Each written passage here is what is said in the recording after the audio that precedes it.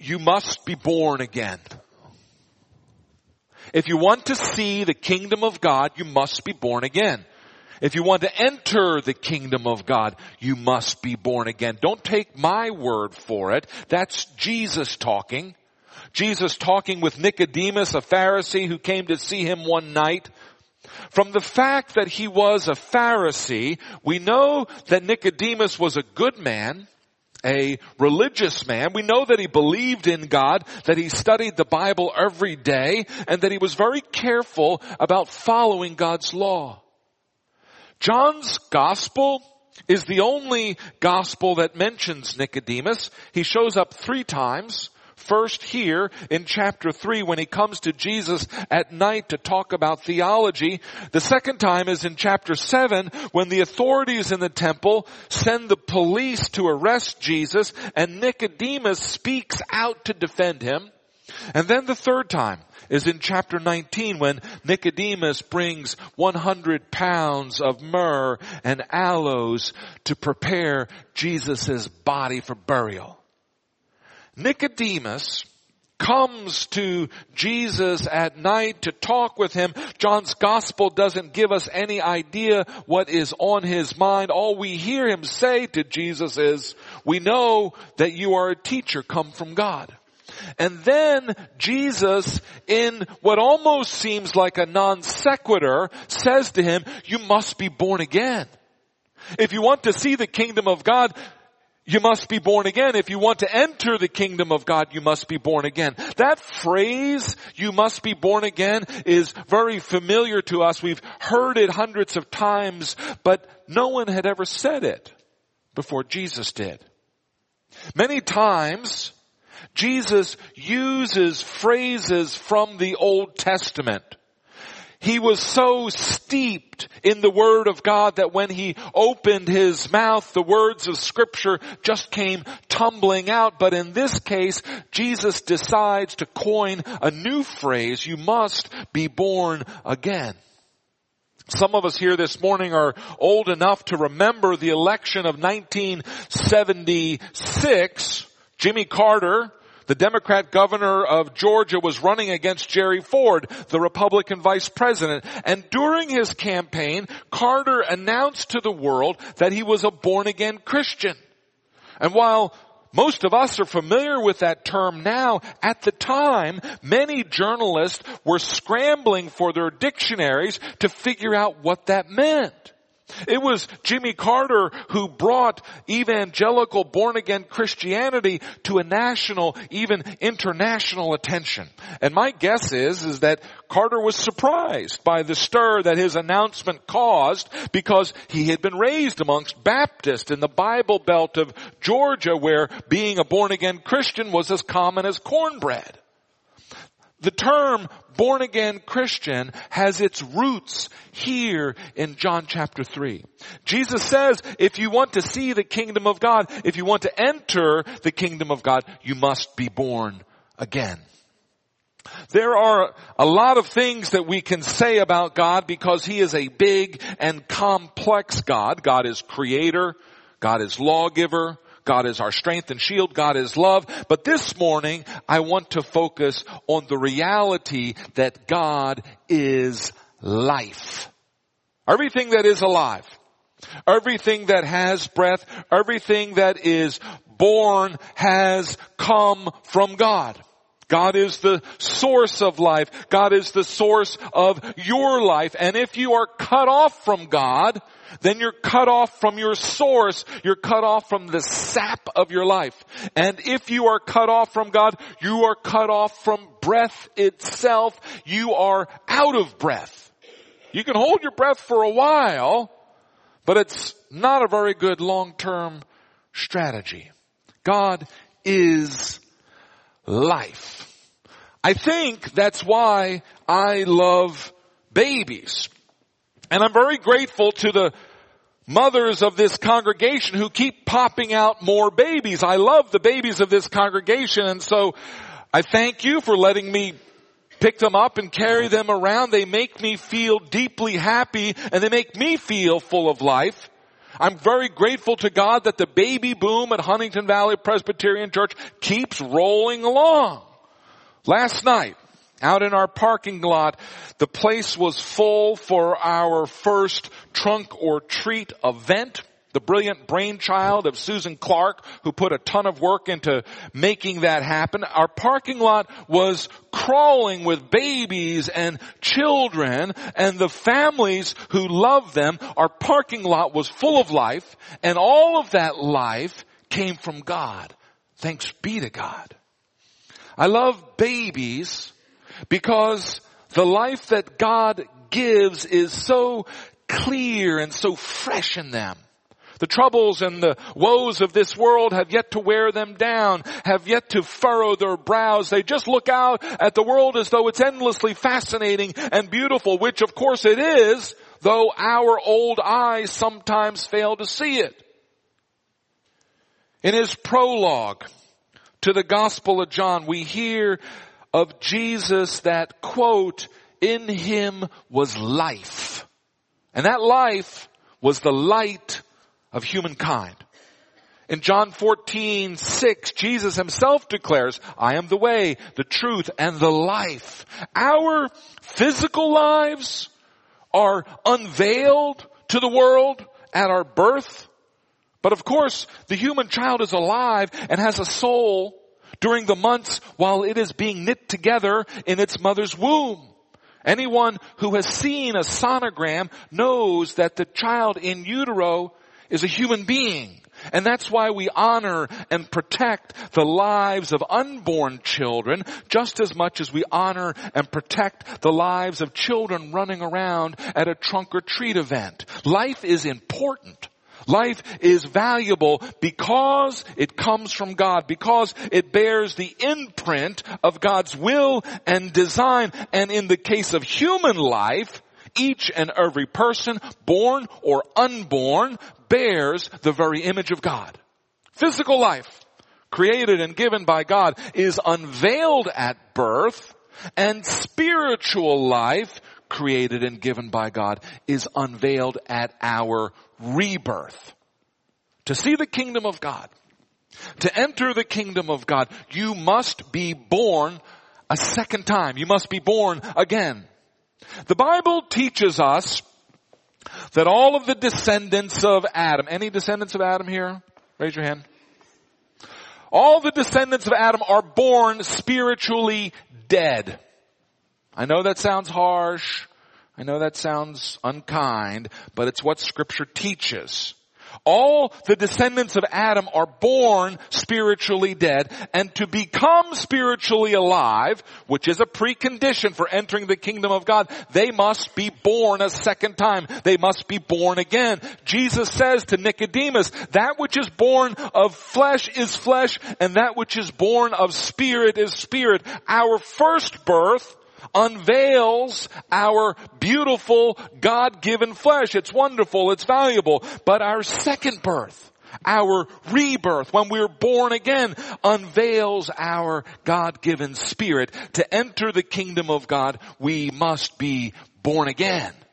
Yes, it is true that because of the fall, because sin entered this world, all of us begin our spiritual lives with a dead spirit. Our physical lives with a dead spirit. But the Apostle Paul tells us in Ephesians 2:4 and 5 that God, being rich in mercy, because of his great love, even when we were dead in our trespasses, made us alive together with Christ. By grace we have been saved. That's what it means to be born again. First we're born physically, born in the flesh, and then later we are born or reborn spiritually. Because God is a God of life, he gives life, and he gives new life. He creates life, and even when life dies, he will resurrect life, because God is all about life. Let everything that has breath praise the Lord, because that breath has come from God. In our Old Testament reading this morning from the prophet Ezekiel, we have this amazing vision. Ezekiel sees a valley filled with human bones, dry as dust. What great battle has caused so many people to die? And God asks Ezekiel, will these bones live again? Now please notice, God does not ask Ezekiel if injured warriors lying on a battlefield can recover with the help of a medic. God doesn't even ask Ezekiel if warriors, though clinically dead, can be resuscitated with CPR. These dead men don't even have bodies anymore. There's no skin, there's no muscle, there are no organs. All that's left is bones and dry bones. And God asks, can these dry bones live again? Some of us here this morning are facing precisely this situation. Something important in your life is not just sick and wounded. Something important in your life is not just dead. Something important in your life is beyond dead. Is so far beyond dead that all that is left is bones, and all that is left are bones that are so dried that there's only the merest memory that there was once something alive there, and all of it's long gone. And God asks, can these bones live again? I love the audacity of God. Because with God all things are possible, and Ezekiel has the smarts to know that he better not question God. He better not question God's ability to bring life into a situation that is long past the point of even having the least little glimmer of a hope. Oh God, you know. That's what Ezekiel says. I don't know, but you know. And then God does what he is so good at. He gives life. He gives life. He gives life, and the bones come clicking together, bone on bone, to form skeletons there in that dry valley. And then the flesh and the sinews and the muscles attach themselves to the bones, and they form bodies. And finally the breath of God blows over the lifeless bodies, and they rise up and they form a mighty army. That is a vision for us. God is the giver of life. And he is the giver of new life. With God, we don't get only one shot at life. The enemy of life is sin and death. And when sin and death overcome the life that God has given, he will give new life. He will give rebirth and resurrection. That's true in our lives. When I was dead in my sin and trespasses, God gave me a new life, and I was born again. That's how we become Christians. That's what it means to be a disciple of Jesus. That's how we enter into the kingdom of God. But that's not the end of the story, because there's more good news even after that. Once we're born again, once we have entered into the kingdom of God, we are continually, daily refreshed and renewed. Being born again is not the end goal of the Christian life. It's just the beginning. And what follows after we're born again is a constant renewal, refreshing, and rejuvenation as God keeps pouring his life into ours. Today is Heritage Sunday here at Huntington Valley Presbyterian Church. It is that Sunday when we recognize those members of this church who have been a part of this fellowship of sinners for 50 or more years. We will have a luncheon immediately following this service for those 50-year members. We are a young church, and we are an old church. We are a young church because we continue to attract and to welcome new people and new families into this fellowship of sinners. Those people provide much of the verve and the vitality of this place. We are an old church Because we have many members who have faithfully shared this fellowship year after year, decade after decade, growing up and growing old in the company of saints who are as close as family. They provide much of the stability and the solidity of this place. I thank God for our new members, and I thank God for our old members. And I thank God that Huntington Valley Presbyterian Church is a place where old and young worship and serve God side by side. Today is also Reformation Sunday.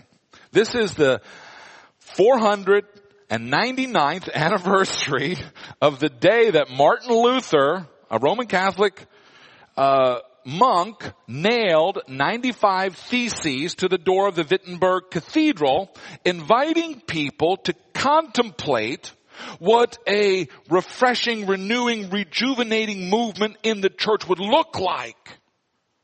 Now, the church at that point was a millennium and a half old.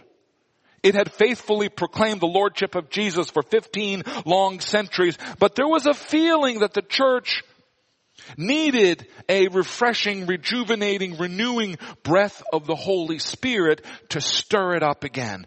And Luther correctly identified the impetus to all Christian renewal in the very first of his 95 Theses. Now, all of us have heard of Martin Luther's 95 Theses. I wonder how many of us have actually read them. I invite you to go home and Google them and read them because they're very illuminating. The very first of the 95 Theses is this. Quote, "When our Lord and Master Jesus Christ said, 'Repent,' in Matthew 4:17, He willed the entire life of believers to be one of repentance. To repent means to turn aside from our sin and to turn to God. To repent means to say to yourself, you know what I've been doing is wrong, and I need to give that up, and I'm going to turn and follow Jesus. To repent means to die to our old self and to live into our new self.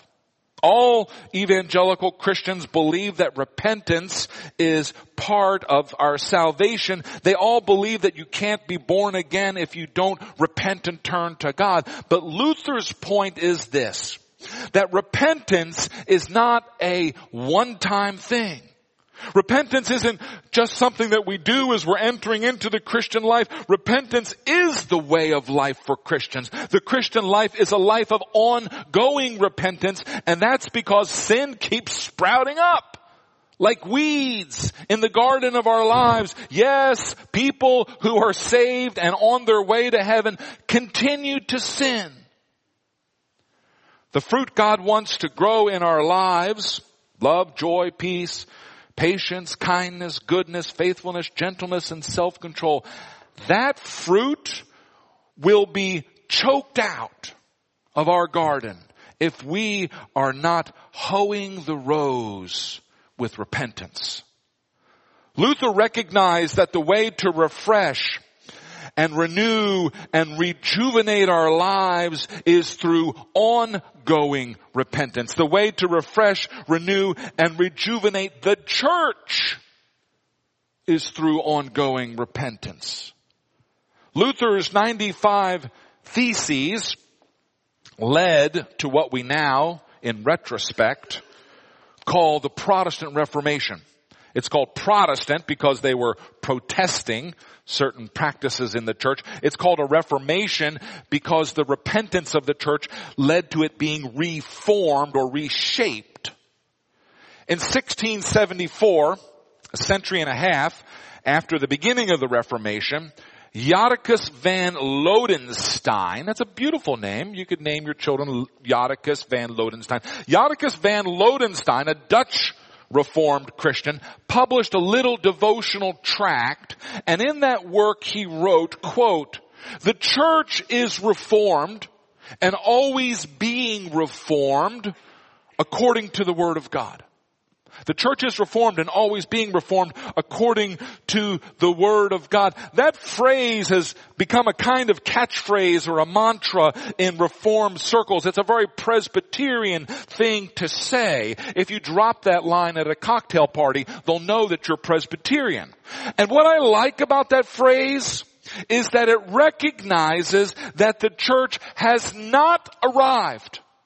It recognizes that the church is not finished. It recognizes that the church is not perfect, that it has work to do, that it always stands in need of being reformed, that is corrected and improved, and that it is being reformed according to the Word of God. As Reformed Christians, we do not think our church is infallible. We do not think we are perfect. We do not think we have gotten everything right. We believe that we can always do better. And the place that we look for how to do better is the Word of God. The standard by which we measure ourselves is the Word of God. And I think that is right. Here at Huntington Valley Presbyterian Church, we believe that the Bible is the infallible Word of God. We believe that it is inspired by the Holy Spirit and that it tells us everything that we need to know for faith and religious practice leading to salvation. And because of that trust in the Word of God, the proclamation of God's Word on Sunday morning here in the sanctuary and the study of God's Word throughout the week in our many small group Bible studies, those are central to our identity. We are people of the Word. The Word of God makes us who we are. The Word of God reforms us. It reshapes us. It changes us. It renews us. Now I have to tell you that I love being a part of this old church. I love this church not because it's old. I love this church because it is old and alive. And generation after generation, this church continues to be alive because the Word of God is the beating heart of this place, and that Word of God continues to reform us. It continues to reshape us and renew us and rejuvenate us individually and as a congregation. Hebrews 4:12 says, the Word of God is alive and active, sharper than any two-edged sword. It penetrates even to the dividing of soul and spirit, joints and marrow. It judges the thoughts and the attitudes of the hearts. When our thoughts and attitudes are revealed in the light of Scripture, that's when we begin to realize our need for repentance. And it is that repentance which brings renewal and new life. God is getting ready to do something new here at Huntington Valley Presbyterian Church. It's very clear that all of the pieces are in place. The groundwork has been laid. The commitment is there. This church is pregnant and it's ready to pop. I know that this church has seen some great chapters in its long history, but I am delighted that I have been called to this church during this chapter because I'm excited to see what God is about to open up around here. And thanks be to God for His life-giving Word, because the renewal and the rejuvenation that God has promised to this congregation is going to come through His holy Word. On this Reformation Sunday, I want to close by reminding us of the basics of the gospel. Each one of us is born dead in sin. That's just the human condition.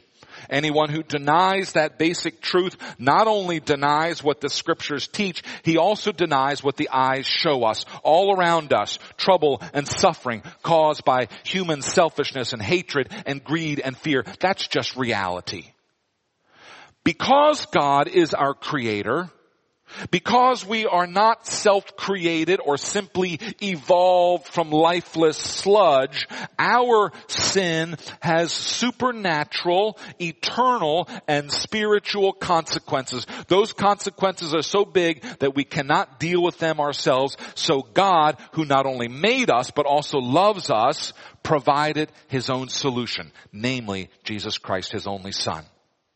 By faith in Jesus Christ, and His atoning sacrifice on the cross, we can be free from the spiritual, eternal consequences of sin. By faith in Jesus Christ, we can be born again. That initial transformation, which can happen in a heartbeat, which can happen right here this morning, that initial transformation is the beginning of a lifelong journey with Jesus in which we are daily renewed, refreshed, rejuvenated through an ongoing discipline of repentance, of turning away from our old selves and turning toward the new creation that we have become. If you have never had that experience of placing your whole trust in Jesus, I invite you to do that this morning.